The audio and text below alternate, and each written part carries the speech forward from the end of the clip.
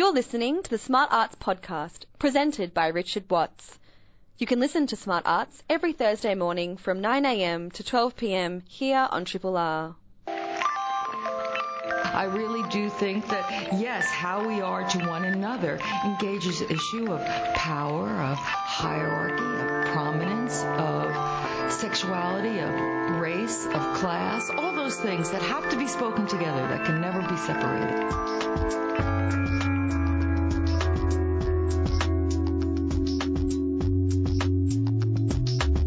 Just trying to make rock artistic, and sort of make art out of, guitars and drums and bass.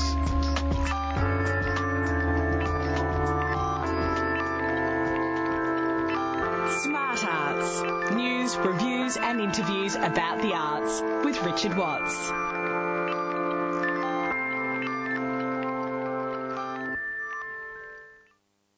Hello, how you doing? Richard with you here, taking you through till midday today with another edition of Smart Arts. Big thanks, as always, to the Breakfasters. They'll be back with you tomorrow morning between 6 and 9. On the show today, we've got a range of art forms to talk about. We've got paste-up photojournalism, courtesy of French outfit Disturb, who are in town for an exhibition at Ruffian Gallery in Footscray, and also to run some workshops at the Footscray Community Arts Centre. Plus, we've got our Art Attack segment with Ace and Ty. They'll be reviewing a new exhibition and chatting, no doubt, about a couple of other shows opening around town.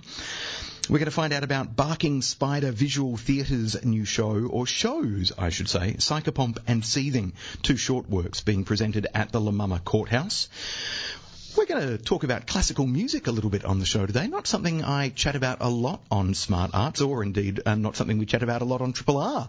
But there's a marathon coming up of Brahms, presented by 3MBS's chair, Chris Howlett, at the Hawthorn Arts Centre. So, fellow community radio station. Let's find out what Chris is up to and what Brahms is all about and why a Brahms marathon. I'm intrigued.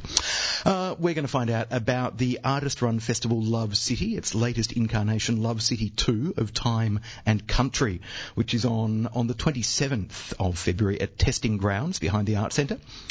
Plus, last night, Lisa Daniel launched the 25th Melbourne Queer Film Festival program. It's her final program after many years, so Lisa will join us to talk us through some of the highlights of the program and to tell us why the Queer Film Festival is still important. And then more cinema at 11:30. Cerise Howard will be swinging by to review some current film releases. So all that and more on the show today. Hope you can stick around.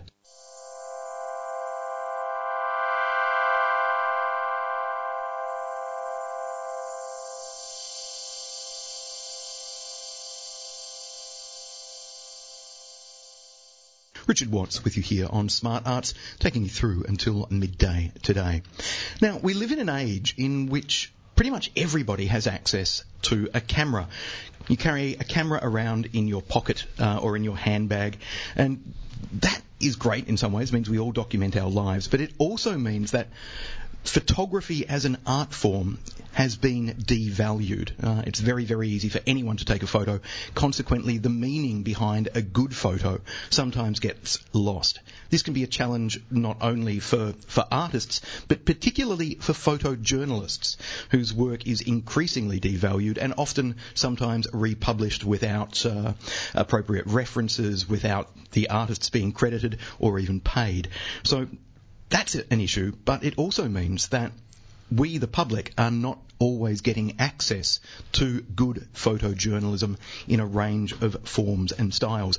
A group in France called Disturb are doing something about that, and their founders join me now in the studio. Pierre Djergman and Benjamin Geret, welcome to you both. Hello. Thank you, Will.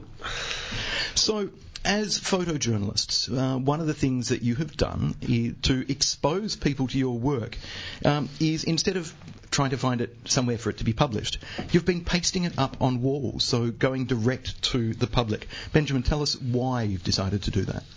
Why we decided to do that? Because we are both photojournalists, and it was something that we could do, and we realized it very quickly when Pierre firstly pasted up some of his picture, coming back from a reportage in Africa.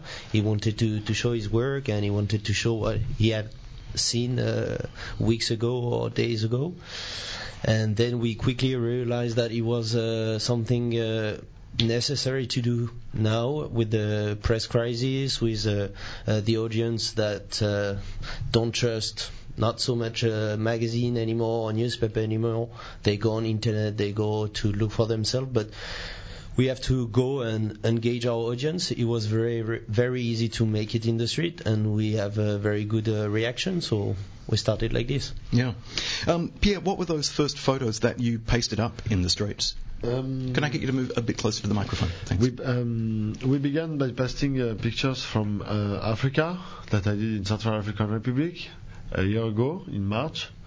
And since then, we have passed more than 250 posters around the world, from Paris to Sarajevo, New York, today Melbourne.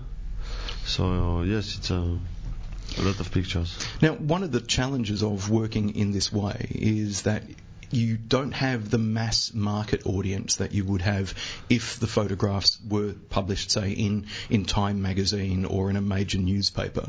But do you think that's being balanced out then by kind of finding the right people to expose them to, people on the streets who will learn perhaps more from seeing the photographs on the street than a larger audience might by glancing at one single photo out of context, in a newspaper?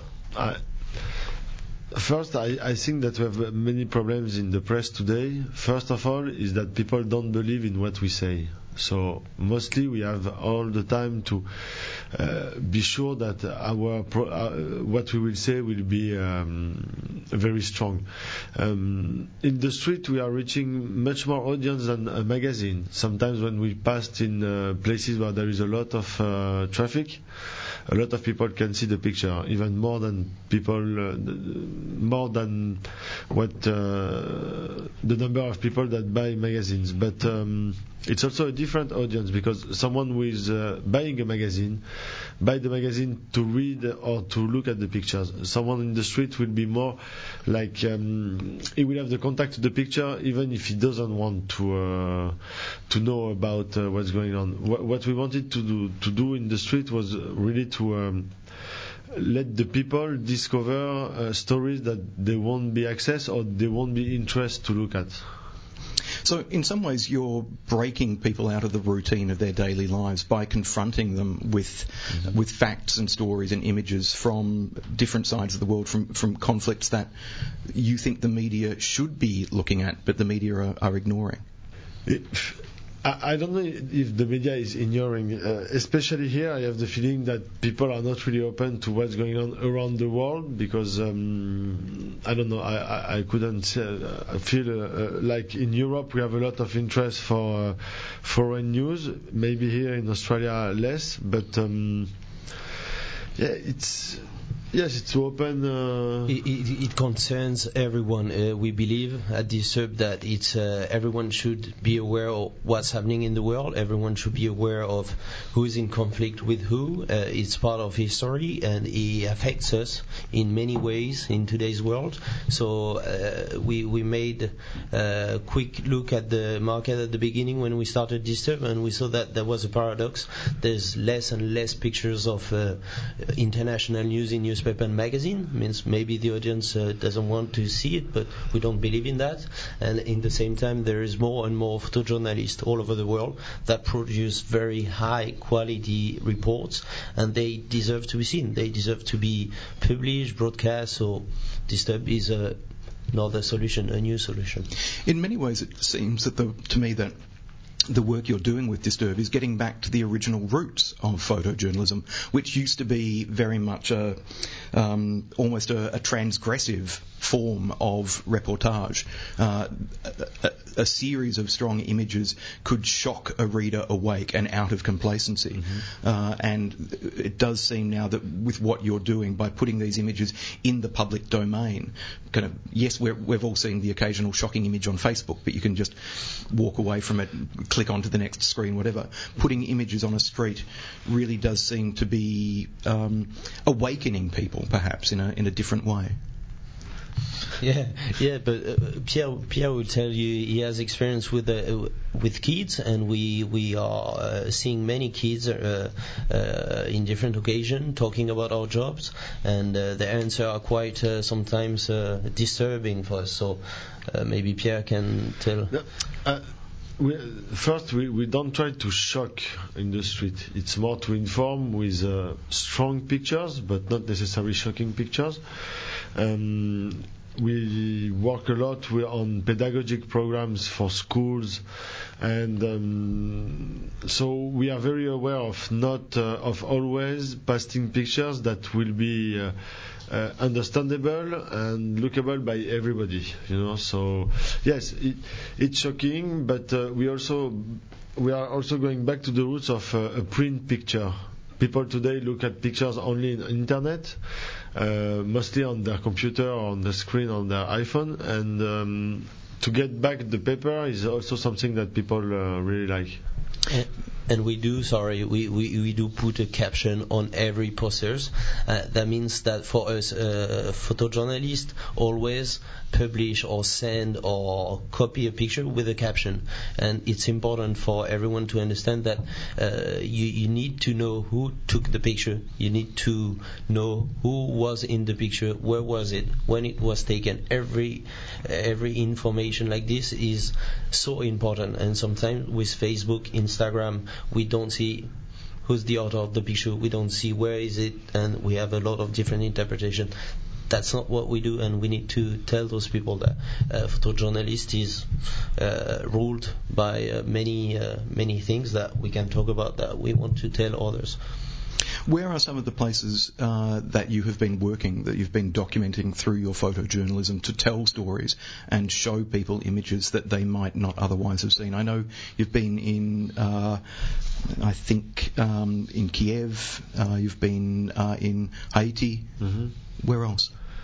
I worked a lot in Palestine and Israel for many years, Afghanistan, Georgia during the war with the Russians. And then Haiti, Libya and Tunisia during the Arab revolutions, also Egypt. I spent some time in Central African Republic. So it's countries where it's already difficult to work. So if you don't have someone who supports your work, it's almost impossible, because it's very expensive places to work. I have good luck, because I'm working sometimes or for the New York Times or for Paris Match magazine, with a French magazine, with still sending photographers to these kind of places. But yes, if you are freelance and you don't have someone who back you, it's very hard. Now, while you're here in Melbourne, you're presenting work as part of Photo Book Melbourne. Mm-hmm. So there's an exhibition at Ruffian Gallery, 361 Barclay Street in Footscray, and that's a paste-up exhibition that is showing now until the 12th of March. And the gallery is only open at limited hours, but I understand that your work is on display via the front window, so it's open to the public 24 hours a day. Yes, and also we have also been posting more than 20 or 25 pictures inside the city. You can find the spots on internet by going to disturb.com, disturb with a Y. On a smartphone, with your smartphone. Yeah. And then you have a big map where you can see all the postings. And you're also running a masterclass at Footscray Community Arts Centre while you're here. Yes, and we also have a lecture at 4 p.m. on Sunday at the Baron's Head for Photobook Melbourne. And there is also the closing of our coming in the gallery on Tuesday, I think, or Monday. On Monday evening. So if you'd like more details, you can go to ruffiangallery.com for more information about Disturbed's work that's showing there. For more information about Photo Book Melbourne, a 10-day festival featuring exhibitions, talks and workshops, you can go to photobookmelbourne.org. You can also, of course, go to Disturbed's website for more information. And you can also follow us on Instagram, Facebook. So very connected. Yes. And as I said, the workshops that you're running at Footscray Community Arts Centre, or in conjunction with Footscray Community Arts Centre, one of the great things about that you've made 5 free workshops available to asylum seekers and refugees, so which hopefully means they can then document their stories further. Exactly. And more people can learn from that. So how important is it to both of you to make sure that when you visit a different city as part of Disturbed, that you leave a legacy behind, that you're not just coming in, showing work and moving on, but you're helping enact change through your visits? Well, again, it's the basics of Disturb is to connect and create a community of photojournalists and of people who will help us to continue this project. So yes, we are also again working a lot with kids and educational program. So yes, the way of transmission and giving to the people something is very important to us, of course. So if we can make a call, today we are looking for photojournalists, for local photojournalists, Australian photojournalists. We would like to find a team. We would like to find people ready to be involved in Disturb. It's really having fun. We are pasting a lot of nice pictures. So once we will be back in France, we wish to have a team that we will be able to receive some prints and take care of the pasting. So if someone hears, how do they get in touch with you if they would like to be involved? they can connect with us on Facebook, through our website. There is so many ways they can contact us. Well, hopefully I know a couple of people listening who I think will be very interested. So, Pierre, Benjamin, thank you very much for joining us here at Triple R today. Thank you very much.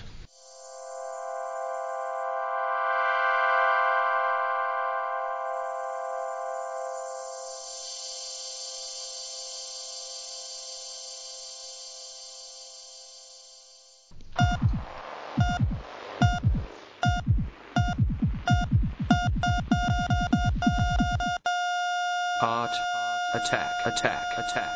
Art Attack is our fortnightly visual art review segment, and I'm joined in the studio once again by Ty Snaith. Good morning, Ty. Good morning, Richard. And Ace Wagstaff. Hello. Good morning. How are you doing? I'm very well, very well. Happy Year of the Goat to you both. Oh, I'm really excited. I'm a goat, so it's my year. Oh, are you? Yes. Well, the question is it Year of the Goat, Year of the Sheep, or Year of the Ram? It could be all three. It seems to vary between Japanese, Chinese. I think as long as you're cloven hoofed and horned. And horned. Yeah. And a little bit beardy. A little bit beardy. Yeah. Not much beard action going on. I do realise that if it's your year, you have to wear red this year. Is that right? You do, yeah. To really cash in on the maximum amount of luck. Well, you better start reading up. Yeah.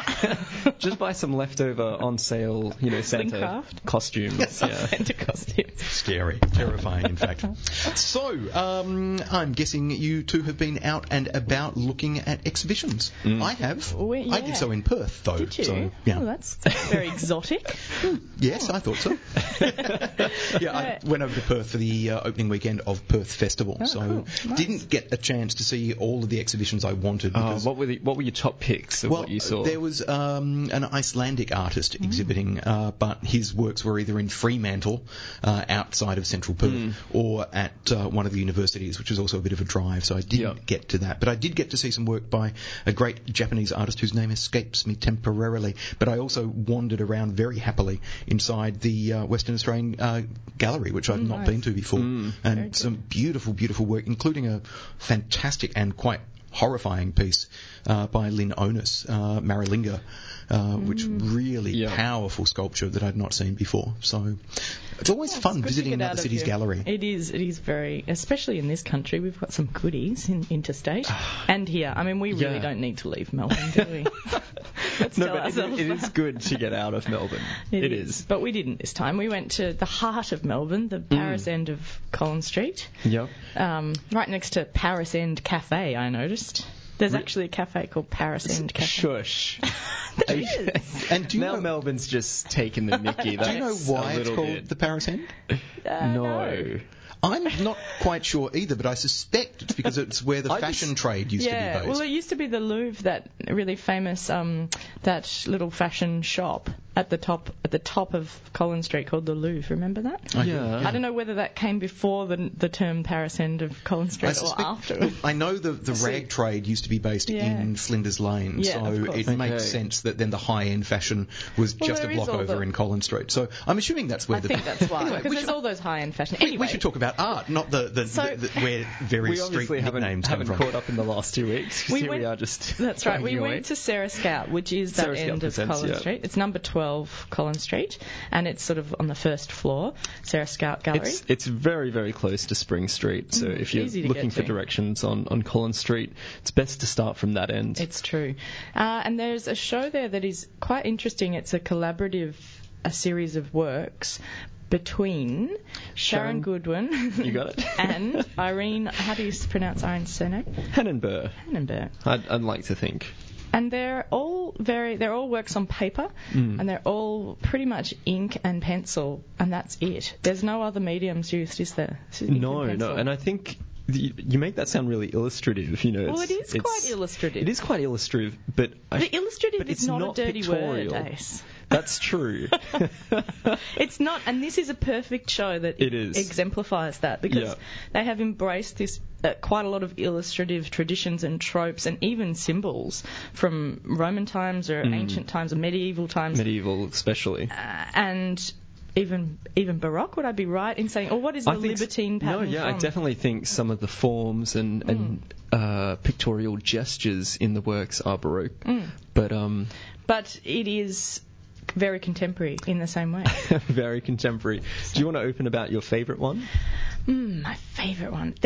We should say that the process, I mean, I'm not 100% sure on who started which work first. So that is something that I'm unclear about. No one could tell me in the gallery, but I assume they had some kind of system where one artist started, the next person added, and whether or not that went back and forth, I'm not 100% Well, their collaboration started a while ago, where they both had works that they couldn't or didn't finish, so they passed them on to the other person, and they then in turn added their own and passed them back. Which is a very playful exchange, because it opens up to sort of happy accidents or chance or mistakes, and also that, I mean, I've done a few of these collaborations before, and it's really fun because you can't control your destiny. That's right. Yeah, there's always these uncertain elements that get added that you have to then respond to rather than conduct or compose from the beginning. Yeah, I think my favourite work is one of the larger works in the front room, which is this kind of big, organic, romantic spill of ink in the middle. That's all. It's not an actual spill, but it looks like little.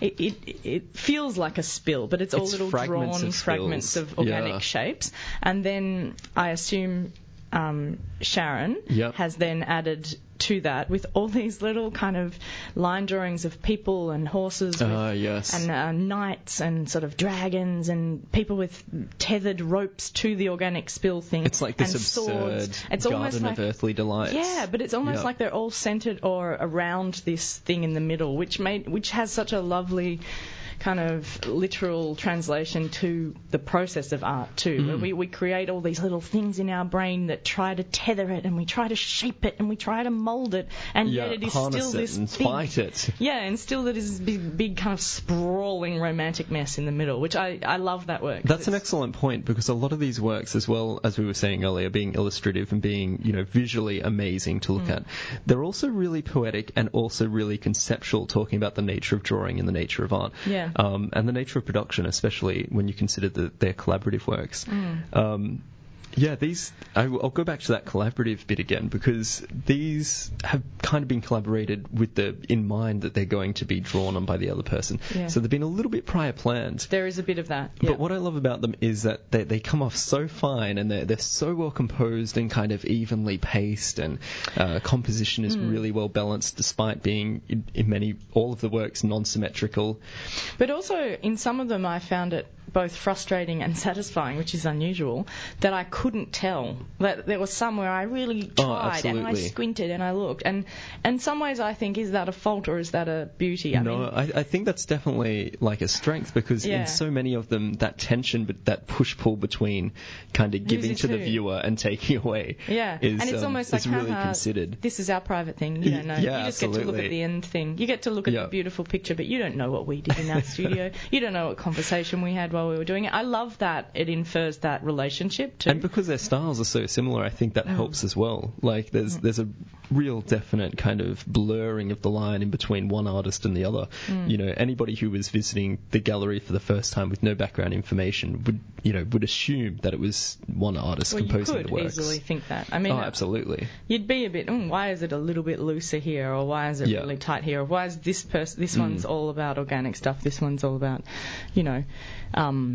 medieval things. But if any of this interests you, just go in and have a look, because listening to us is not really Where enough. should people go to have a look? So it's the Victor Horsley Chambers, Suite 15, Level 1, 12 Collins Street. And as we said before, definitely approach from the Spring Street. Sarah Scout Gallery. And Sarah Scout presents. And it's Sharon Goodwin and Irene Hannenber and their exhibition Sylvester. Oh, and funnily enough, Sylvester, in the press release they mentioned that it's this woman that they thought, I don't know where that comes from. So I googled Sylvester, thinking quite late at night, thinking maybe I'll find some more things about this strange word Sylvester. And I found some horse, some French warm blood horse. And if you know me, I love horses. And I, of course, instead of just going, oh, that's not it, I went, who is this horse? And so then I spent at least a good hour watching dressage videos. As you do. So, it's Sarah, quite a beautiful horse. The website to go to, if you would like to know more about the exhibition that Ace and I have been talking about, sarahscoutpresents.com, and you'll find details there about opening hours and access, and indeed specifically where the exhibition is and where the gallery is. Because yes, as Ace said, it's not its own building; it's off Collins Street in another building. And two interesting female Melbourne artists, and I think if you're a collector, definitely one that you should look at, purchasing. I know that NGV bought one, I was told by the gallery, so it's definitely something that's significant and a really good example of collaboration, And opening tonight in Fort Delta is two solo exhibitions. Ian Dean, a Perth-based artist, with his exhibition The End of Legacy, and Laura Lee Newitt with Shelter Chooses You. They open tonight at Fort Delta, which is Shop 59 Capitol Arcade, 113 Swanston Street. And isn't it White Night this weekend? Are you talking to White Night people? It is White Night. It is White Night this weekend. I'm not going. I'm not going either. Having the night off. Maybe I will. I might get up at 4 a.m. and wander into the city then. I think that's the way to go. Yeah. After midnight is definitely Fright Night. Oh, we shouldn't be saying that on air. Now everybody's going to do that. No, go at 7 p.m. Take your pram. Don't. I went in last year. Evil. I went in last year at 10 p.m. Yep. And the crowds were so frightening that I turned around and went back to Fitzroy and sat drinking coffee in Fitzroy for several more hours before I then ventured. And even then I jittered all the way there. I tiptoed around the edge of the city to get to the NGV. So I was so thankful for my various media passes last year because it was just madness, and the queues to get into some places were more than one city block. It was quite phenomenal. So if you are going to go into White Night, take our advice. Go in after 1 a.m. when it starts to quieten down. Art is on all year in Melbourne, people. Or just take a don't have to wait until White Night. Just take a big stick to whack all the people out of the way. Oh, no, don't advocate. We are not advocating violence. Now there's going to be a crowd of people with sticks blaming you. Just glowing sticks, that'll be right. Yeah, glow sticks. So White Night is on this weekend. Any other exhibitions we quickly want to let people know about? Yes, Five Walls Digital Reductive, curated by Aaron Martin, Emma Langridge, John Aslanidis, Kabuto Fumikazu, Kylie Jenkins and Stephen Wickham at Five Walls in the Trocadero building in Footscray. It's a cracker of a show. Fantastic painted, illustrative 2D work, but all on that idea of nouveau abstraction and the digital element that comes into it, or the way technology has changed that landscape. Also, the Jenny Key installation at Pieces of 8 looks amazing. I know that they've turned that beautiful circular window into a sort of giant head with a big pair of glasses on it, like Jenny Key glasses. I just saw a photo last night, so I'm keen to see what she's done for that for the first time in years. So, I mean, the Fashion Festival is also on at the moment, isn't it? About to be on. Who knows? Fashion. Have you seen what I'm wearing? Anyway, let's move on. Guys, thanks for coming in. Thanks for having us. A pleasure. As always, we'll catch you in a fortnight's time. We're going to be talking Brahms coming up, specifically a Brahms marathon that's happening at the Hawthorne Art Centre. But before we do, this is the Hired Guns from their album Golden Home, released in October last year, and a track called Small Beer.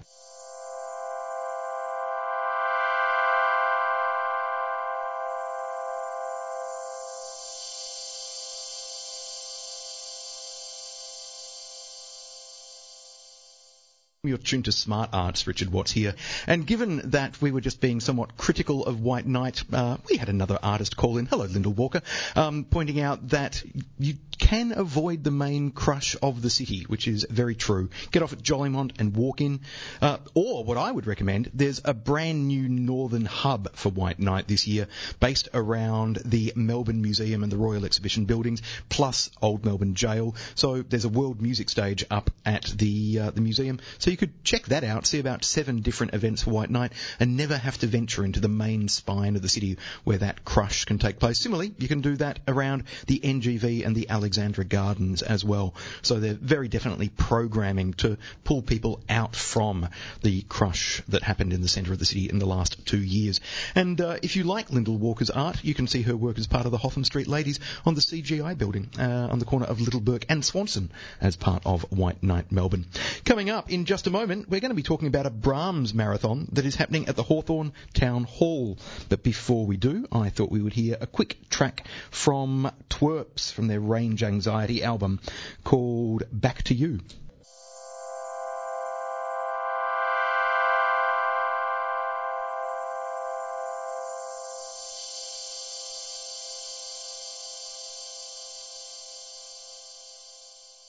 Thank you, Twerps, as I said, from their album Range Anxiety. Back to You, the name of that track. Now, classical music is not an art form I talk about a lot on this particular program.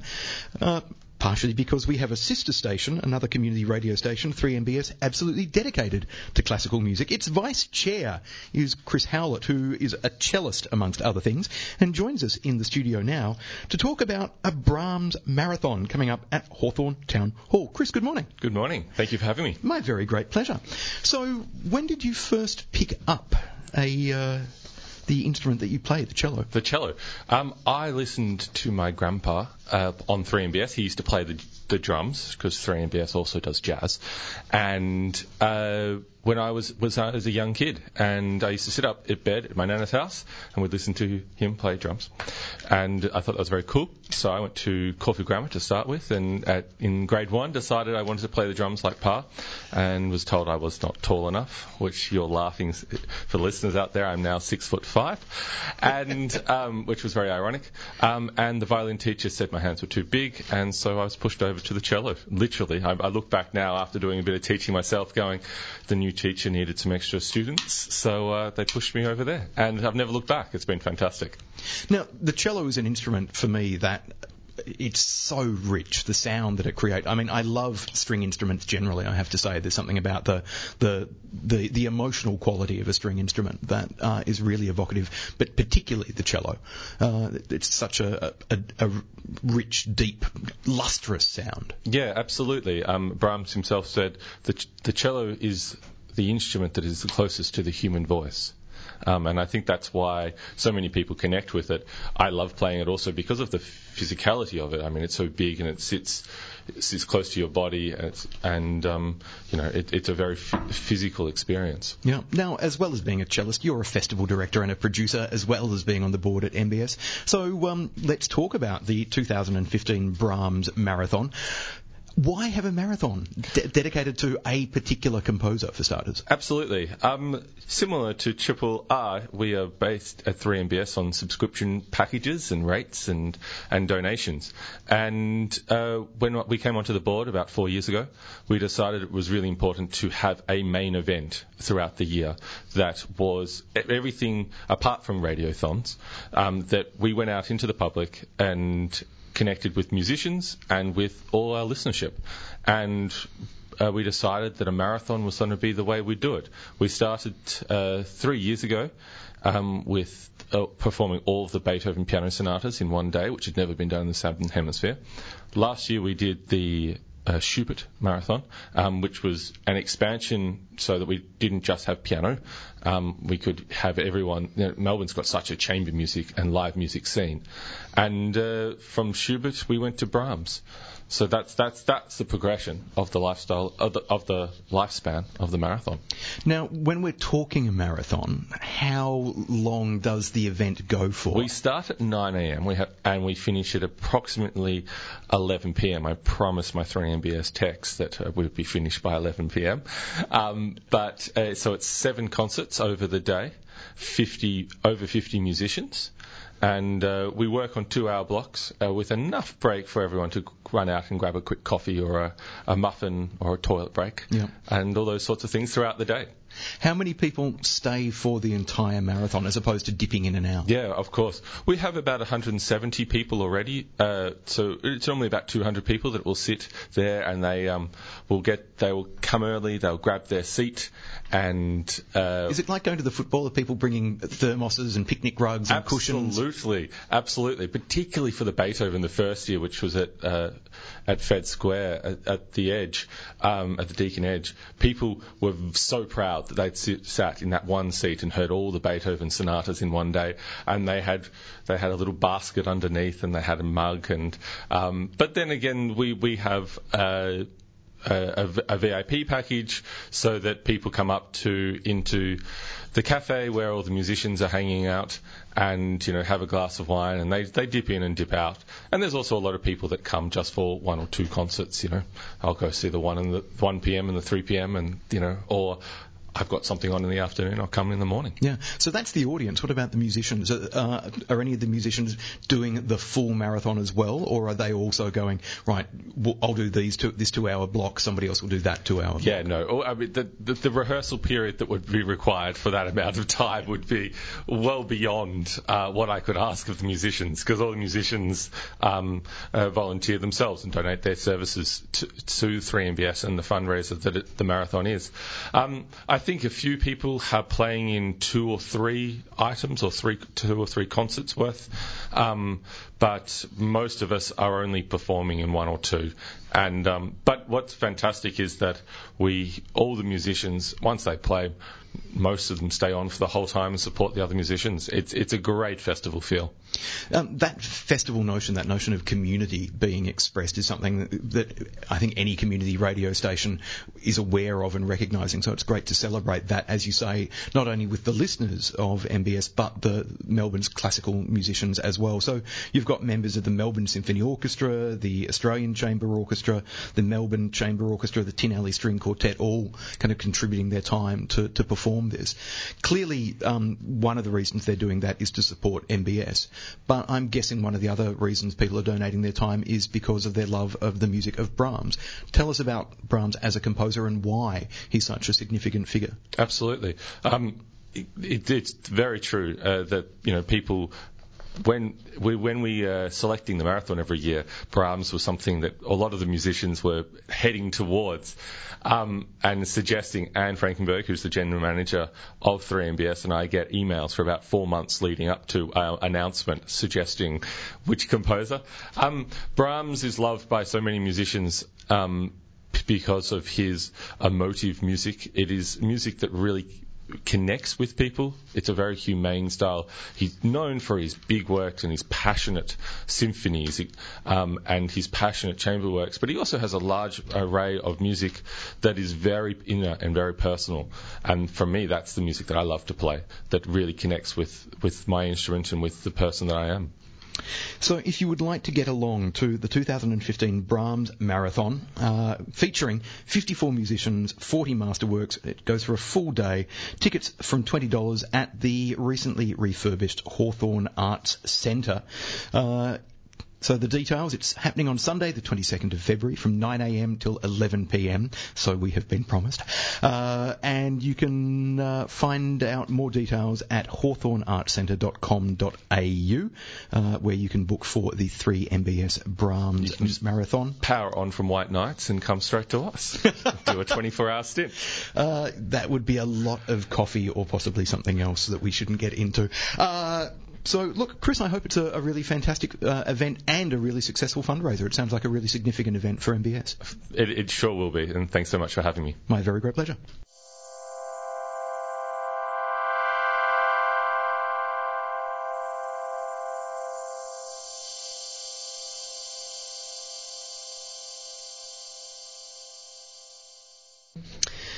You're tuned to Smart Arts. Richard Watts with you here. And just before those announcements, we heard Belle and Sebastian from Girls in Peacetime Want to Dance, their track Today, This Armies for Peace, the last track on the album. And before that, we heard a track from Beirut from their album Gulag Orchestra. And that album's been out for quite a while now, but it's a lovely album nonetheless. Rhineland, the name of the track that I played from that album, released back in 2006. 23 minutes past 10 a.m. It's time for us to talk theatre now.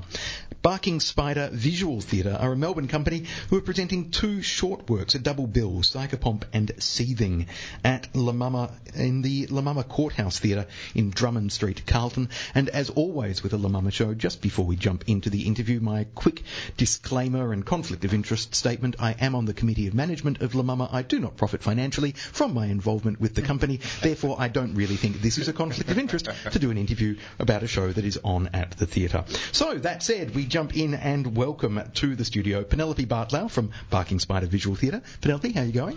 Very well, thank you. Excellent, excellent. And the sound designer of the shows Psychopomp and Seething, Darius Kedros. Welcome to Triple R. Thank you very much. So, where shall we begin? Now, let's kind of just give people a little bit of background about Barking Spider Visual Theatre as a company.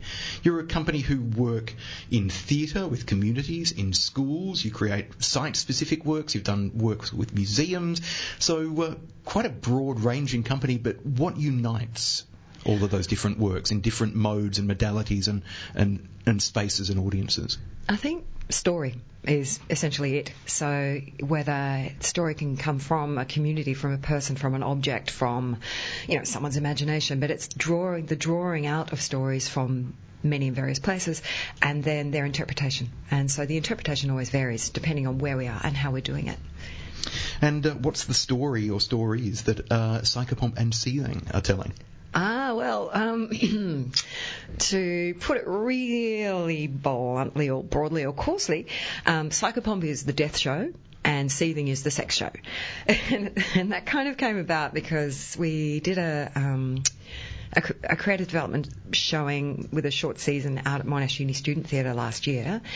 And so that was of Psychopomp. And after that little season, we had a few friends around for dinner and said, okay, so that was the death show. What should we do next? And my friend Chris said, sex. It's got to be the sex show, Penelope. I was like, okay. So that's sort of how they came to be a pair. Okay, yeah. And it's a logical pairing, kind of sex and death. Look, David Walsham set up a whole museum inspired by those themes, so I certainly think they're very appropriate for an independent theatre production. But Darius, sex and death would also, I'm imagining, give you as sound designer a lot to play with as well. I didn't have to do any sex noises. Was that a shame, or...? I've had to do that before. That was pretty weird. Yeah. How does one do sex noises for theatre? In terms of recording and creating them for sound and composition? I mean, are you just literally going... No, I didn't do any of the Ghibli bits. I just did... But I did once have to make the sound of a punter with a prostitute scene, which was really dark, actually. It was a very strange thing to do. How dark does the sound design get for Psychopomp, given that it is about death? And I mean, in traditional kind of terms, a psychopomp is the spirit that is escorting the soul of the dead. All of the really in Psychopomp, the sound is all from the actors' voices, beautifully delivered, I have to say, and there's no microphones or anything involved with that one. It's just a very live and direct show. Which I kind of think leads on nicely to the actual format or the stage. How you want to talk a bit about that? Just to lead on from sound, there are 4 performers, and the way that Jason Lehane, the director, worked them was he cast them for their not only their acting ability, but also some of them had a music background. So it's the tonality of their voices. So we have a soprano, an alto, a tenor, and a bass, and he's treated it as a piece of music. So even though there's not actually any scored music, the language is written in such a way that it has a rhythm and a texture and a poetry that can be directed that way. And so Jace dragged in Leah Scholes, who is the another one of us, a Barking Spider artists, and she's a percussionist who's worked with the company since 2006, and has also worked with MSO, Speak Percussion, places like that. And she helped kind of shape the piece with the actors to get their voices really percussed. It is. It's a very unusual delivery. It is. It really is. Yeah. So by percussed, you mean playing on the percussive notes and tones of the voice as they deliver the words? Yeah. Yeah, there's definitely an interplay between the 4 actors and the way the script is written. It bounces around. I don't want to say too much about it, but it bounces around. It's really good. Yeah, and I mean the actors can't actually see each other. Each one is in a separate little cell, an isolated space on stage. In terms of the staging, do you know about the stage? No, I don't, because I haven't had a chance to see the work yet, and I haven't heard too much about it. You shouldn't say too much about it, because it gives it away. That's spoilers. Let's talk about spoilers. Let's move on and talk about Seething instead. Now, I mean, because you've written both works, but tell us a little bit more about Seething first, and then perhaps about how they compare to one another in terms of tone and style. I wrote Psychopomp predominantly last year when Jason and I were in Tasmania on a residency at the Tasmanian Museum and Art Gallery, and so he asked me to write Psychopomp there. I had a deadline, so I wrote that. And then Seething, he'd given me another deadline to write, and we were in Mexico, actually New York and Mexico, but I wasn't really writing in New York. And there are these things in a part of Mexico called cenotes, and a cenote translates as sinkhole. So you imagine you're in jungle and it's really flat. There's no mountain to be seen, yet the water supply for the whole area is in these aqua blue sinkholes. And we had the great fortune of being taken out into the jungle with this other couple and swimming in this thing. And you're in this cave with a shaft of light, and there's just the sound of water lapping and this beautiful blue colour, and it's incredibly peaceful and an absolute contrast to Mexico, the rest of it. And it was from that the inspiration came for Seething. So it's tricky to write a play essentially about sex, because the questions are, well, how do I do that? Especially given that one of the directives is usually show, don't tell. Yeah, well, and also, I guess I'm not really interested in writing a show about sex just for sex's sake. It's why. And so, and then also kind of thinking, well, I don't want it to come from a specifically female perspective or a male perspective. I want it to be as universal as possible, but which is kind of impossible. So I guess it is more from a female perspective. How would you describe it, Darius? You've seen it? Unusual. So I know the director's note comments on the fact that there's a sense of dream and poetry in both the works. Yeah. So that's the through line with the language. It's not it's not a... Actually, within each of the 4 stories in Psychopomp, there are little mini hero's arc journeys, as there is with Seething. But in order to find them, you'd feel it rather than read it straight away. And that's the intention of the writing and also the way Jason's directed it.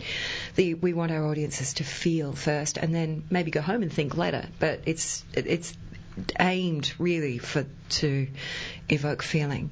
And making audiences feel, I guess, Darius, is one of your skills, because that is something that sound design and composition does. It enriches and adds to the emotive aspect of production sometimes, because sound and music is something that we do feel in a more direct and emotional way as opposed to other art forms. Yeah, but it's weird because a lot of the time you find yourself trying to do stuff that doesn't do that too much, because otherwise it feels really cheesy. And manipulative, yeah. You don't want to get down that cinematic, and now you will feel scared. Yeah, bloody documentaries where they're just telling you what to think all the time. It's dreadful.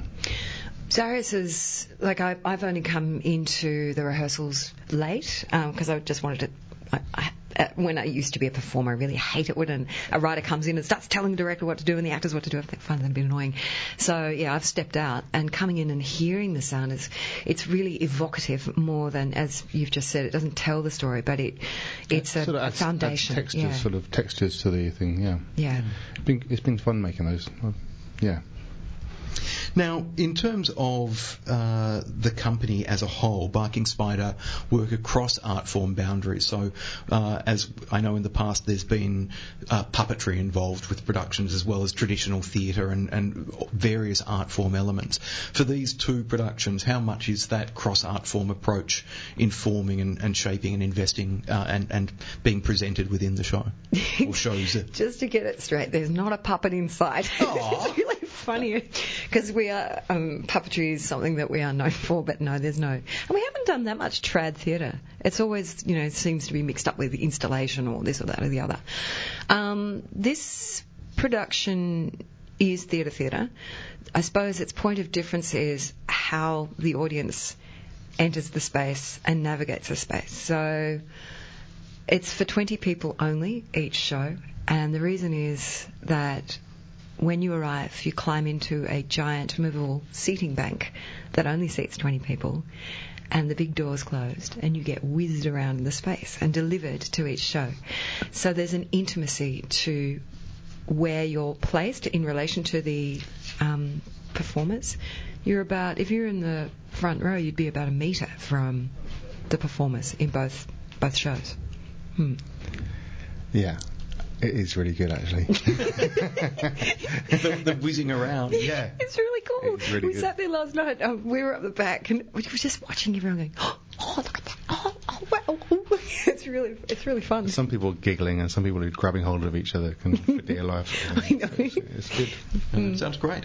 So the 2 shows, Psychopomp and Seething, are presented by Barking Spider Visual Theatre in association with Monash Uni Student Theatre, at La Mama in the Carlton Courthouse, located at 349 Drummond Street, Carlton.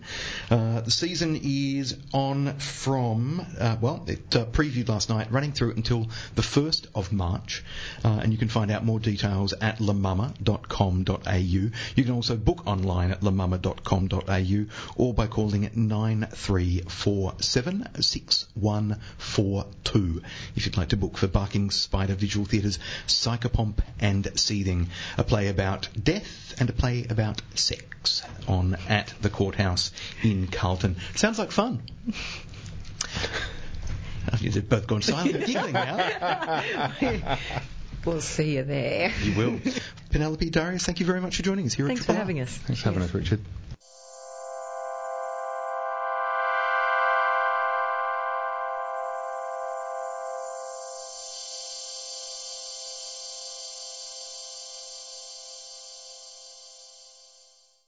let's find out now about Love City 2 of Time and Country, an artist-run festival that is happening at Testing Grounds behind the Arts Centre on the 27th of February. Joining us to tell us more, it's curator Ari Raine-Glory. Ari, good morning. Welcome to Triple R. Morning. So tell us a little bit more about Love City. This is the second of a trilogy of events that you're staging. Yeah, it is. So the third one will happen next year. Basically, it started off last year. I did quite a large exhibition that turned essentially into a festival in a warehouse in the middle of Melbourne. And it was a success, so I thought I'll do it 2 more times. Okay, glutton for punishment. Yeah, yes. So you had about, I think, 300 people turn up to the first one last year. Yeah, that's right. There's events that happen all through the night, so we just kept getting people filter through the door all night. Yeah. And you had a mix of local, national and international artists across art forms?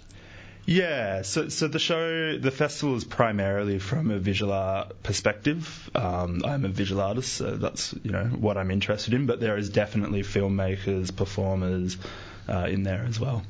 It's an interesting way to present visual art outside of the traditional exhibition category. So instead of going into a white cube or two, the notion of taking art outside, putting it somewhere where you can wander around, have a drink, see a musician, see an installation piece off to your left, a sculpture perhaps off to the right. Why do you want to make art or present art in this kind of context rather than within a gallery? For me, I think this kind of starts off from a slight bit of a frustration from my point of view of showing in artist-run initiatives and galleries around Melbourne that after the opening night, which is the main event, that it's often pretty anticlimactic for an artist. Not much happens after that, so we just thought let's do away with the following 3 weeks, and let's just make it about the opening night. And I think to combine playwrights, musicians, and stuff in it as well. I think that's the future of contemporary art. I'm not really sure why these barriers why our communities are segregated. It certainly makes sense too. We're seeing across art forms the breaking down of boundaries and discrete art form categories. I was talking to a contemporary dancer yesterday who said that it absolutely makes sense for dance contemporary dance as an art form, if it's seeking to evolve, if it's seeking to push itself, to collaborate more with other artists, so it kind of stops being dance as such and just becomes art. Is that kind of your idea for visual art as well, that we stop thinking in terms of boxes and just think about the act of creation rather than the form that it's made in? Yeah, absolutely. I mean, what you just said is a really good example. I always see, whenever I see contemporary dance, I get really inspired by it. So there are narratives that flow through both of the mediums, I think. Yeah. So tell us about in terms of the approach to Love City 2 with its subtitle of Time and Country. Thematically, this is an exploration of time and place, time and space. What's going on? Yep. So I wanted to push it in more of a politically nuanced direction from the last festival. So each festival, the theme is going to expand outwardly. So the first one was how we experience love in the city and what the politics of those are. This one is how we experience it on a national scale. And of course, you can't talk about love and even hate as a derivative love without talking about politics. So I really wanted to hone in on and especially be on ideas of home and being Australian, and the fact that if you are not Aboriginal, that you are an immigrant to this country, no matter how long your family has been here. To hone in on those sorts of politics and how that affects our experience of time and place. Now, you said that you wanted to explore this in a politically nuanced way. Nuance is not a word I necessarily associate with politics and political discourse. Yeah, well, I guess it's because it's art. It is still art at the end of the day. There are politics involved, but I hope that the emotions that the artists work with come across more. It's still not a protest. It still is art. And having, it's a pretty strong subject matter, but not all of it. Some of the artworks are a celebration of identity as well. It's not all bad. And who are some of the artists who are participating? So we have over 20 artists. This time they've been sourced from locally and around Australia. So we have Amy Jo Jory, Erika Yulu, Ben Byrne, Ben Landu, Beth Sometimes, Chiara Scafidi, Clark Beaumont. We have a Dan and Marino Giovanni, which I'm really excited about. That's a father and son collaboration. Fiona Estelle Blandford, In My Heteroclitic Body, a band coming down from Sydney. Jake Prevel, Josephine Mead, Keith Deverell, Lyndall Irons, Marcus McKenzie, Michael Portway, Mira Oosterweigel, Nick Lee, Oscar Bretan, Telia Neville, and T.R. Carter and Stephen Gillette in alphabetical order. Some of those artists I am very familiar with, such as Telia Neville, for example, whose work I've been seeing for a while, and Jake Preval and a few of the others. Others I've never heard of. So that's always kind of a delight, that mix of kind of new ideas, familiar faces and names. You call it an artist-run festival, which is strikes me as an interesting. It's essentially part of the subtitle, and so this means, I guess, that it's run by artists, for artists, and for those people who are interested in contemporary art.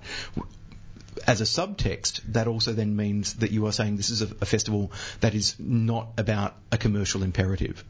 That's right, and the festival is also completely unfunded. So it is very much about art, and it's about... I'm not against arts funding or being supported by brands or council, but it's actually just about not asking anyone for permission. Apart from presumably the people who look after testing grounds. Oh yeah, except for them. Yeah. Are the artists getting paid to participate? No, they're not. But I'm looking. I do very much, obviously, believe that artists should be paid. Yeah, we're looking into that. But the fact that there is no entry fee being charged, you are not making money out of this yourself. So it's not like it's a profit-making event in which artists are not getting paid. No, and it's actually extremely common in Melbourne for visual artists that you actually have to pay for an exhibition period, and the artists they haven't been charged any fees to be in the festival either. Fantastic.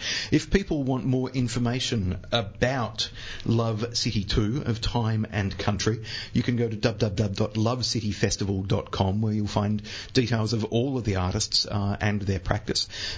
And the event itself is happening on the 27th of February at Testing Grounds behind the Art Centre. So officially it's the block, the kind of empty block at 1 to 23 City Road, South Bank.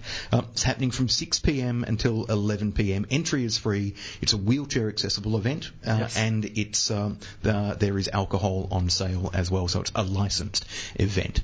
What do you hope will be the outcome of this series of events that you're staging each year? Do you hope that this will perhaps encourage more artists to think outside the square, to think outside the traditional exhibition and performance space, or what are the kind of long-term outcomes are you hoping for? I hope that the main long-term outcome is I hope that it helps to create a bit more of a discussion about how artists can work together. Outside of the normal funding modes and outside of the normal artist-run initiative context, and hopefully to create a deeper dialogue about how Australian artists in particular can start to make work to deal with our history and the politics of this country, instead of artists going overseas and coming back with quite a distinctly European style or something like that, to start to really hone in on what it means to reconcile your Australian identity with being an Australian artist. Yeah. Now, Ari, just before I let you go, you mentioned all of the artists who are participating. I don't think I heard your own name in there. Are you showing any of your own work? No, it's too much work. Well, congratulations in that case on your modesty, because usually it's an opportunity for an artist to go, well, it's my own. I'm the curator, I'm the publisher, whatever. I'll chuck some of my own work in there as well. So, congratulations on being remarkably ego-free in that regard as well. Thank you. So, as I said, if people want more details about Love City 2 of Time and Country, which is happening on the 27th of Feb at Testing Grounds, jump online, www.lovecityfestival.com. Ari Ranglory, thanks for joining us. Thank you very much. You're tuned to Triple R. Richard Watts here, taking you through until midday today. Now, a festival that is very dear to my heart is the Melbourne Queer Film Festival, earlier known as the Melbourne Queer Film and Video Festival. It used to be the Melbourne Lesbian and Gay Film and Video Festival. It's gone through several names over the years, but whatever name it's had, it's always been one of my favourite Melbourne festivals. It's entering its 25th year, the 25th Melbourne Queer Film Festival, running from the 19th to the 30th of March. Its program was launched last night by Festival Director Lisa Daniel, who joins me in the studio now. Lisa, congratulations to you and the festival team for getting it this far. Morning, Richard. Yes, it's been quite an adventure, but here we are. Ticket selling day. How fantastic. It launched last night. Went really well, and tickets are selling pretty well already. So, if we have a secret, members ticket selling for a couple of days before, and that's going well as well. So great.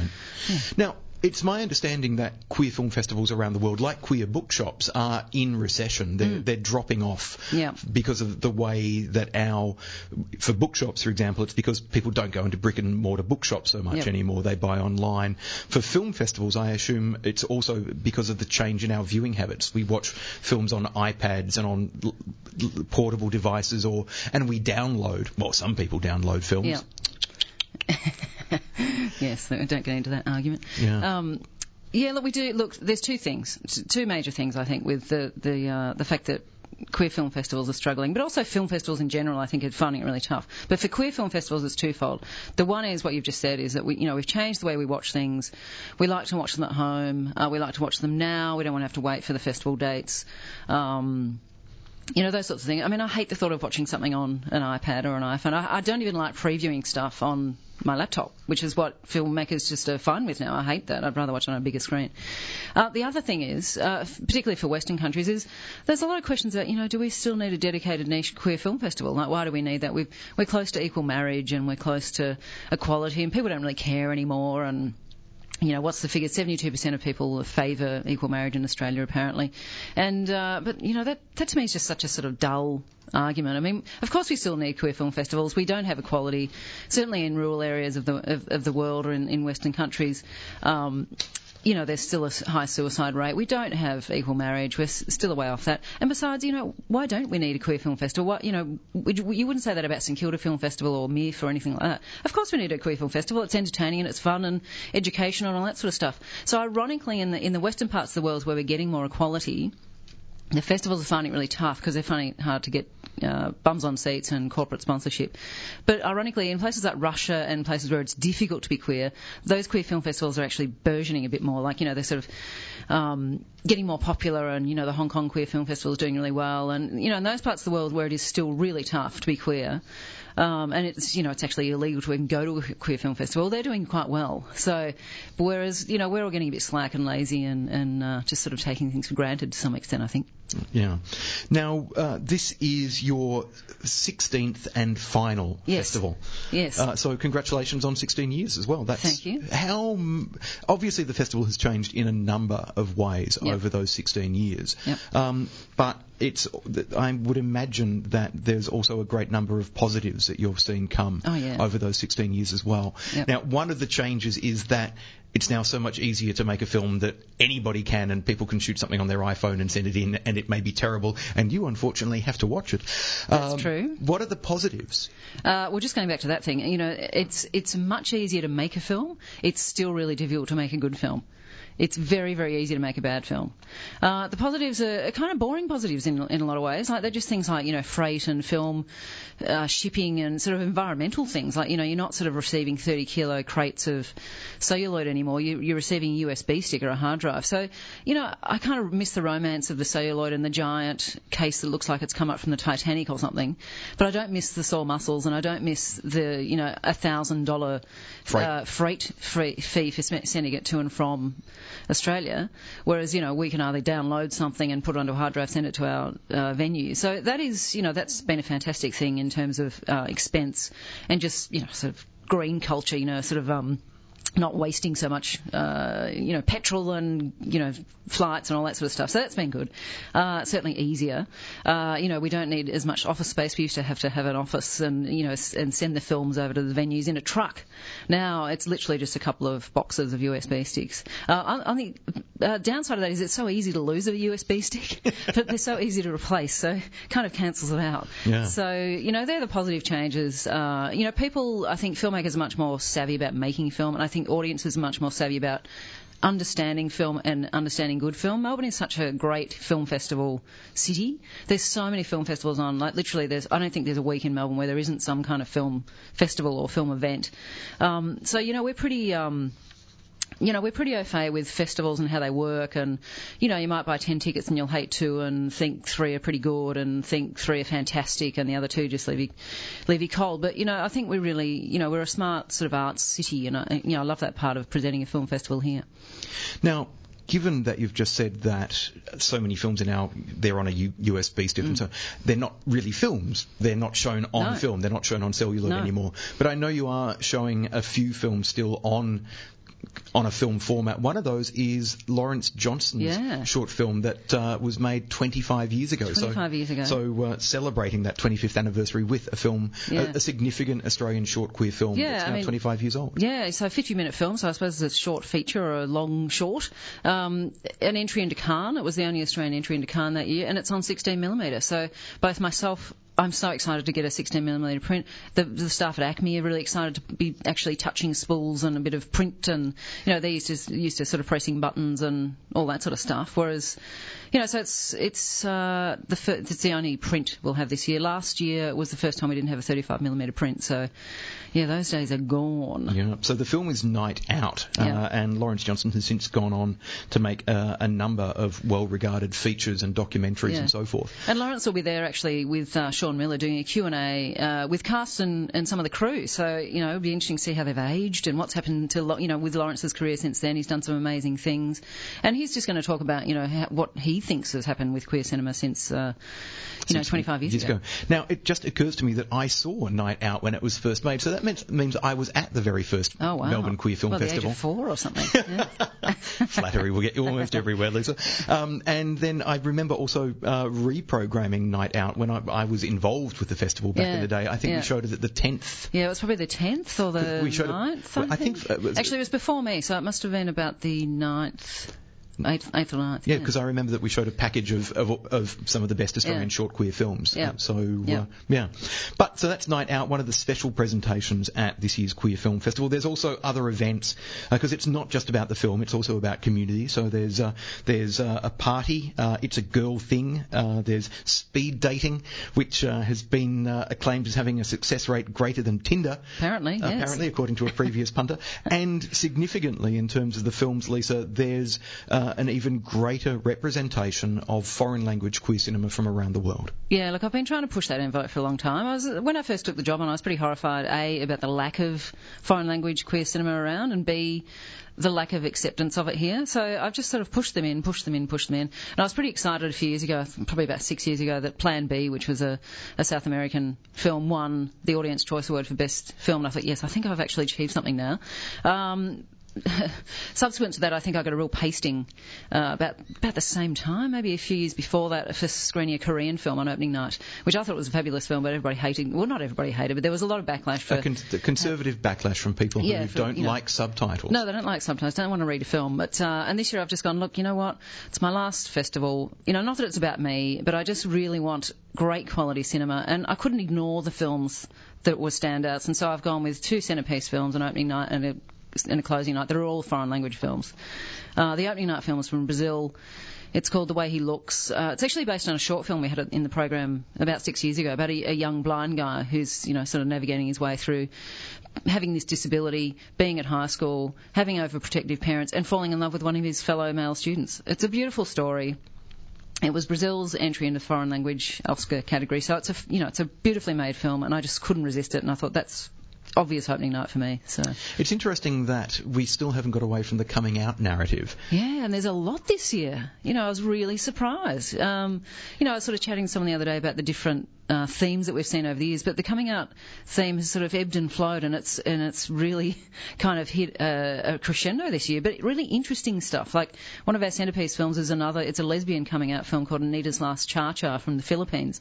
So when you're thinking that we're having, films from places like Latin America and Asia and the Scandinavian countries, of course, coming out is sort of fairly new to those sort of cultures, especially the Asian countries and the Philippines. So we're seeing great films from those areas now, and they're sort of coming to grips with that sort of coming of age story. So, and they're really fantastic. So, it's interesting that we've come this far and yet we're still telling those stories, but we're just doing it in such a great way, I couldn't resist them.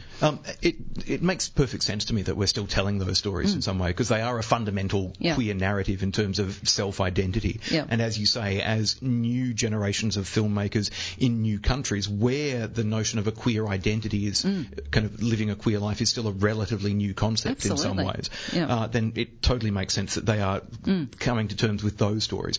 If the coming out narrative is the not the narrative of choice, but one of the dominant narratives from some of these emergent queer filmmaking communities, what's the dominant narrative in the UK, the USA, Canada, where we've seen so many queer films over the last 25 years? I think angst-ridden dating seems to be, the sort of dating problems seem to be there, or dating comedies. So we've come out, we've done that. We've come out to people at work, all our friends know that we're queer, then we're just having trouble keeping our relationships intact. That seems to be the overriding thing. Which is the same as any other drama, really. Exactly. We're just mirroring what happens in the straight, that kind of genre, I guess. Yeah. A lot of that going on. Let's talk about Australian features, because this year I think you've got 4 Australian features, which is, that's a first. Yeah, I think the most we've had all at once was 3 a couple of years ago, and before that, cricket's sort of 8 years between features, and 4 this year, all very, very polished films. From sort of reasonably low budget to sort of pretty high budget stuff. We've got the world premiere of a Melbourne-made film called The Dream Children by Robert Shooter. Robert Shooter, who's more known for his theatre work. I think it's his first feature. It's his first feature, and adapted from a play that he had previously directed. Yes. Yeah. So we're very excited about that. He's excited about that. That will definitely sell out. Interesting and amazing narrative. I'm really interested to hear what people think about it. The other 3 are from Sydney. So Dean Francis, who has got a new film called Drown, and it's really nice to see his stuff, because I've seen a lot of shorts from Dean over the years, and I think in my first festival I had one of his first shorts when he was 15 years old or something. And Dean is a fascinating filmmaker, because he's made some deliberately low budget trashy queer cinema. Yes, he has. And then he's also made some really accomplished queer shorts, including one about 5 or 6 years ago about sexual assault and rape in a private boys' school in Sydney, which I only discovered years later was based on a real court, on a real case. Yeah. So, and I just remember the emotional intensity of that film, that short. So he's now in some ways revisiting that kind of subject matter, sexual assault, queer identity, the closet, in his film Drown, which is about surf culture, machismo, violence. So it's a very Sydney film in that it's set on beaches and involving surfing competitions and so forth. Yes, there's a lot of very handsome men, and a lot of machismo. I think it's a really good study of that kind of Sydney lifestyle and that sort of, I guess that kind of weird sexuality that's in a sort of a men's sporting thing where it seems so macho and hetero, but at the same time very sort of, sort of this gay sort of undercurrent seems quite powerful in it as well. So I'd like to see Dean make a comedy one day, but he does concentrate on the very sort of hard-hitting stuff, but amazing. I think his first feature was Roadkill, which was a kind of 2010 horror movie. Yes. So he's definitely the darker components. He's got that covered. But given that there's such a fine line between comedy and tragedy, maybe he can switch over into comedy. You've got a lesbian road movie from Sydney as well, I believe. Yeah, it's called All About E. So that's been a fantastic journey, that film. It's been in the works for at least 3 or 4 years. They've struggled to get funding up. It's a beautiful, polished film. It looks like a really expensive kind of film. You know, there's shots from planes and all that sort of stuff. Really well acted, well written. And we're screening that film on the last day of the festival, but before that, the day before, we're actually having a film and industry day called Queer Camera Action, which is hosted by Sean Miller, and we're having a number of people talking on that panel from the film industry, and Louise and Jay, who are the director and producer of All About E. We're basically using the film as a case study from very start to finish. So from the time that Louise and Jay came up with that idea to getting it on screen, to getting a distributor, to getting it to the festival and finishing it. And so it'll be really fascinating for anyone who's interested in making films or who is perhaps at the the short film stage of their career and looking to make features, just to see how much extra effort and money that it takes to actually push those ideas from just a bit of paper to something a bit more long form. If you've just tuned in, we're chatting with Lisa Daniel, the director of the Melbourne Queer Film Festival, about this year's festival program, which was just launched last night. It's the 25th Melbourne Queer Film Festival and Lisa's 16th and final festival as director. We've talked about a range of queer representation, but for me, one of the most interesting elements of queer cinema that we've seen really grow, particularly over the last 10 years, is representations of trans people's stories and lives on films. And it seems like there's more trans content again in the festival this year, and really strong, polished trans content. Yeah, we've come such a long way in about 8 years. Like 8 years ago, it was really hard to get any trans stuff, and when we did get it, it was fairly consistently about the surgery journey or the coming out or and those things really matter still. But now we're just seeing some really polished narratives that just happen to have trans characters in them. Probably the best one in the festival is Drunktown's Finest, which is a fantastic US film that's been doing the festival rounds. Look, I'm going to be bold and say that trans cinema has actually overtaken lesbian cinema in terms of quality and quantity and just daringness and sort of getting out there and making great film. Lesbian film, for me, having watched a lot of it, has kind of stagnated. We're sort of covering the same bases, with the exception of a few filmmakers here and there. Madeline Olnick, who's got a film in the festival this year called The Foxy Merkins, she does some really fantastic left of field. She did Codependent Lesbian Space Alien Seeks Sane. She did, yeah. She has a very wacky East Coast, New York sense of sensibility. So, people like her are few and far between, but trans filmmakers are doing some really, really interesting things. So, just really excited about what's coming up with trans stuff over the next few years, and it's happened really quickly. It hasn't sort of dragged on over years. It's taken, it's just sort of leapt and jumped into the stratosphere straight away. Fantastic. The 25th Melbourne Queer Film Festival is running from the 19th until the 30th of March, focused around Acme and the Screen Lounge there, so you can see films, get food, have a glass of wine. There'll be some entertainment. As I said, there'll be speed dating and many other events there as well. Full program details at www.mqff.com.au, and tickets on sale now. Some of these films will sell out, so get yourself a festival membership perhaps, so that you can get tickets in advance early in future years, or jump online and book films. See them with friends. See them in a cinema. Don't watch them on your iPad at home. It's just more fun seeing films the way they're meant to be, on a big screen, in a dark room, surrounded by friends, strangers, and, for some of us, members of our community. Lisa, what are you going to do now after the final festival, given that this is you're moving on? Do you have concrete plans, or are you just going to collapse into a small heap? I don't finish till the end of May, and I've promised that I will help mentor whoever steps into the role, so I'll have something to do with the festival. But I'm just going to take a break. I just sort of need some time off. I haven't had a summer for 16 years, so looking forward to doing that without having the festival hanging over my head. And I'm going up to Palm Island to do some work with the Cathy Freeman Foundation, just to do some volunteering for a couple of weeks, and I don't know, I might hit a beach or something, but really no plans. So, cool. I'll send my CV around later this year. Enjoy, relax, and congratulations on all the achievements, because you have made the Melbourne Queer Film Festival an internationally respected festival, so congratulations. Thank you, Richard. As I said, the 25th Melbourne Queer Film Festival, tickets on sale now, running from the 19th to the 30th of March, mqff.com.au for more details.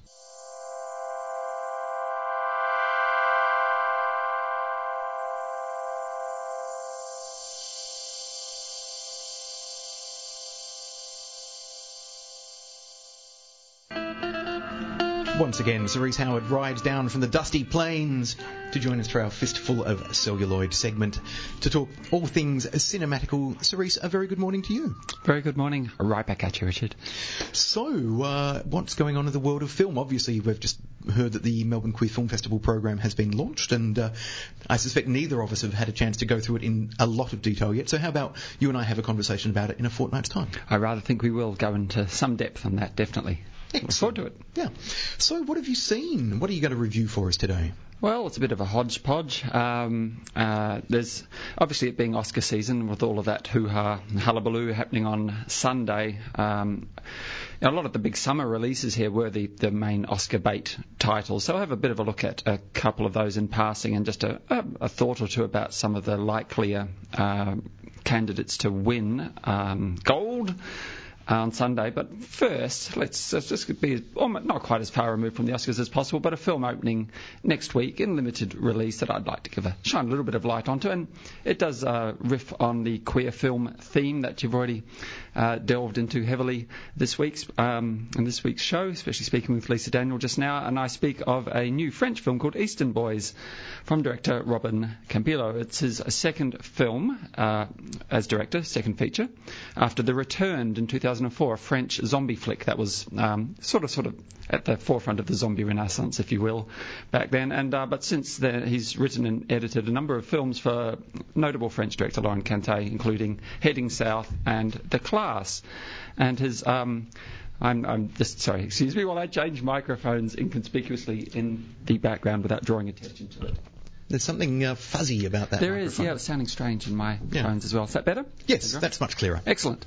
So, Robin Campillo's new film, Eastern Boys, like some of the films he's written for Laurent Cantet, is very concerned with race and class and Europe. And the problems in this particular film concern matters of illegal immigration from Eastern to Western Europe and how smart young gangs of Eastern boys, let's say variously from the previous, the old Soviet bloc states, might gang up on naive, middle-aged men in well-to-do Paris and take them for rubes.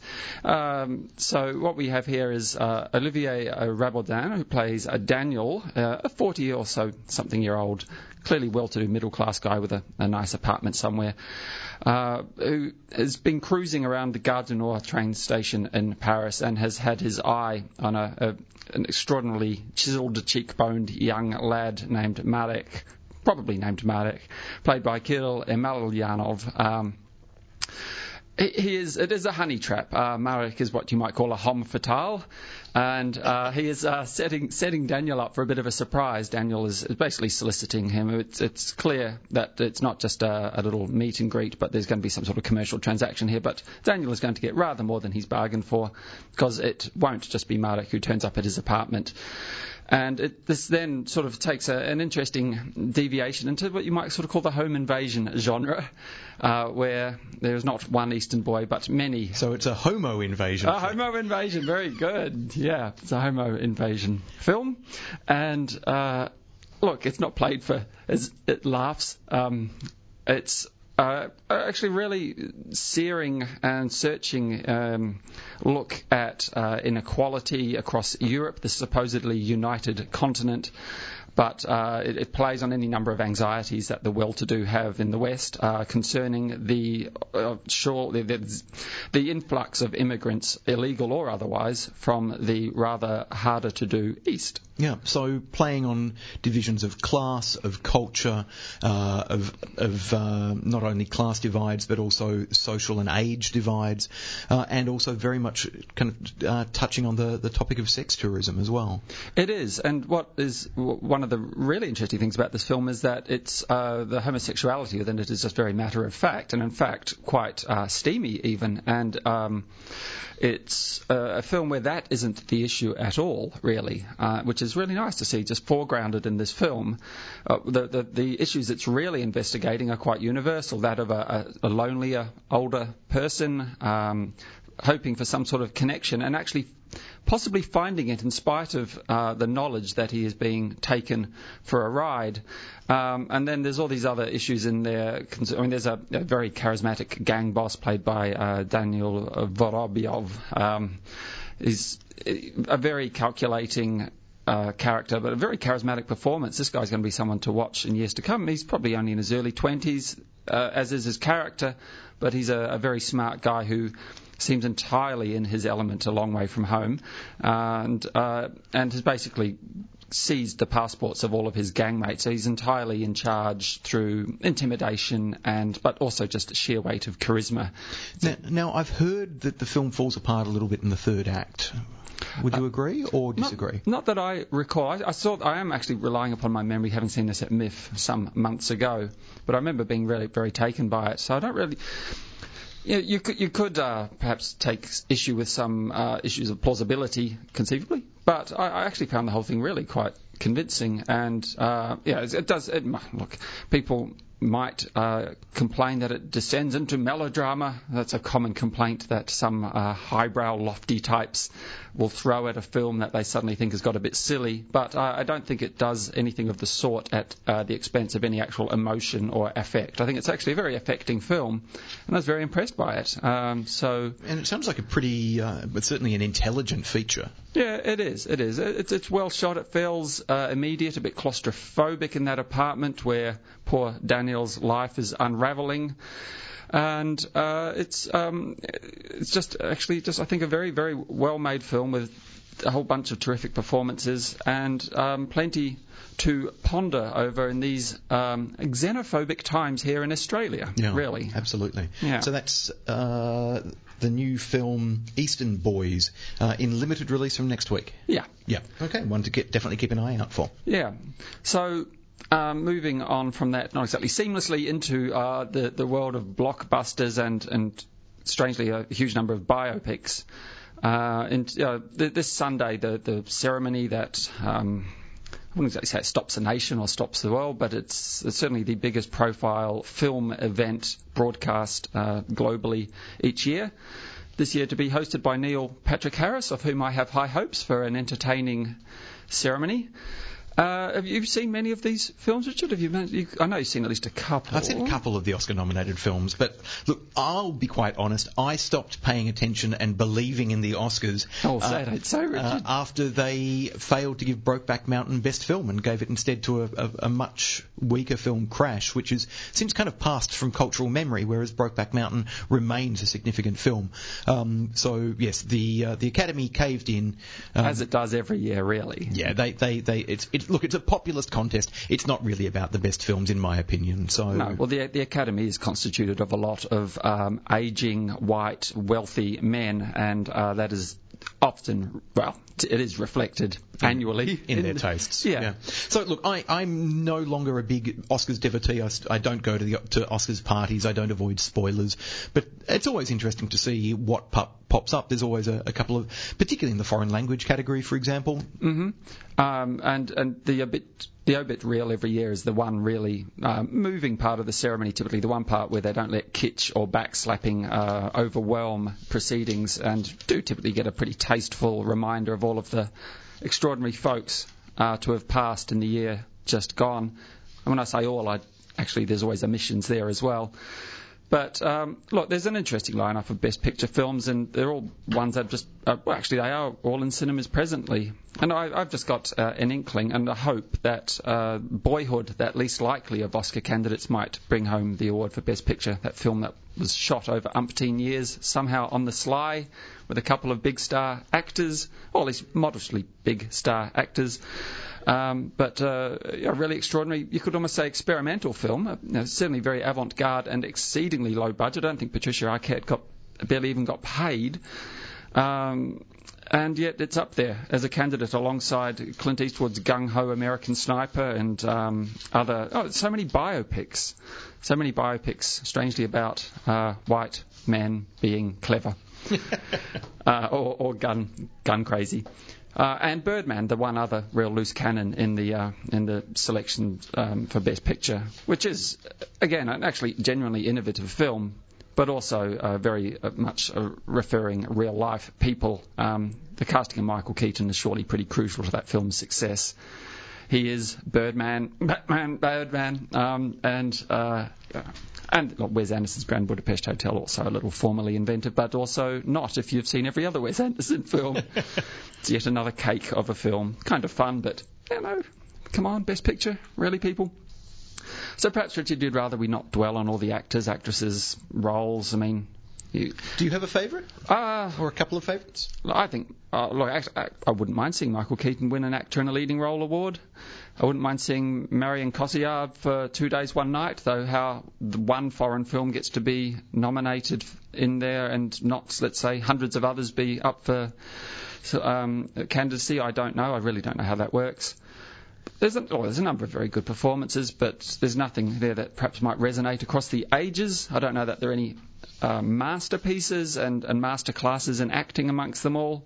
Though J.K. Simmons in Whiplash, I'd like to see win actor in a supporting role because he was frankly terrifying, but made me strangely nostalgic for his role in a TV show I used to love, Oz, in which he was similarly terrifying and a member of the Aryan Brotherhood rather than a jazz instructor. But strangely, they can have a lot in common, it would seem. And I guess I'll just wind up by mentioning that there are a couple of films that have only just opened in the last week that are likely Oscar winners on some level or other. Citizen4 and Selma, though Selma hugely controversial for not being nominated for as much as it might have been. It being a biopic about Martin Luther King and particularly concerning his campaign to secure equal voting rights through marching from Selma to Montgomery in Alabama in 1965. And look, it is a tremendously worthy film, but actually, strangely, I might be in the minority on this, but I found it kind of underwhelming because it's so much a biopic by numbers and hits all the right notes at the right point. But really, in a way, I almost want some dirt to be dug up, some drama, some conflict. It's all very feel-good. You even got Oprah Winfrey in an early scene, and that just signals to me exactly what sort of a film this will be. It's all dreadfully, dreadfully worthy and right on and righteous, but... where's something to really sink my teeth into and something I didn't know. Citizen4, on the other hand, is terrifying because it tells me things I did know and didn't know, all of which are terrifying, all concerning Edward Snowden's release of an extraordinary amount of data, metadata, and information about the National Security Agency in America's habits of just surveilling pretty well everything that goes on ever online. And, that's kind of an issue. And the doco from director Laura Poitras, perhaps, will hopefully win an Oscar because it's just important. It's so important because it's so very here and now. And Snowden is a tremendously brave human being, and the irony of him having to seek asylum in Russia from the United States of America for surveillance reasons, for whistleblowing, that irony is especially appealing to me. Okay.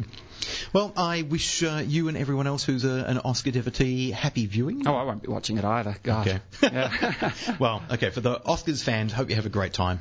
And Cerise will catch you to talk more film in a fortnight's time.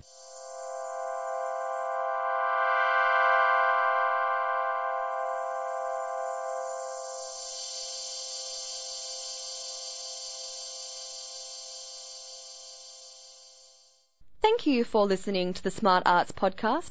You can listen to Smart Arts every Thursday morning from 9 a.m. to 12 p.m. here on Triple R. This podcast was produced by Nabila Petrucci.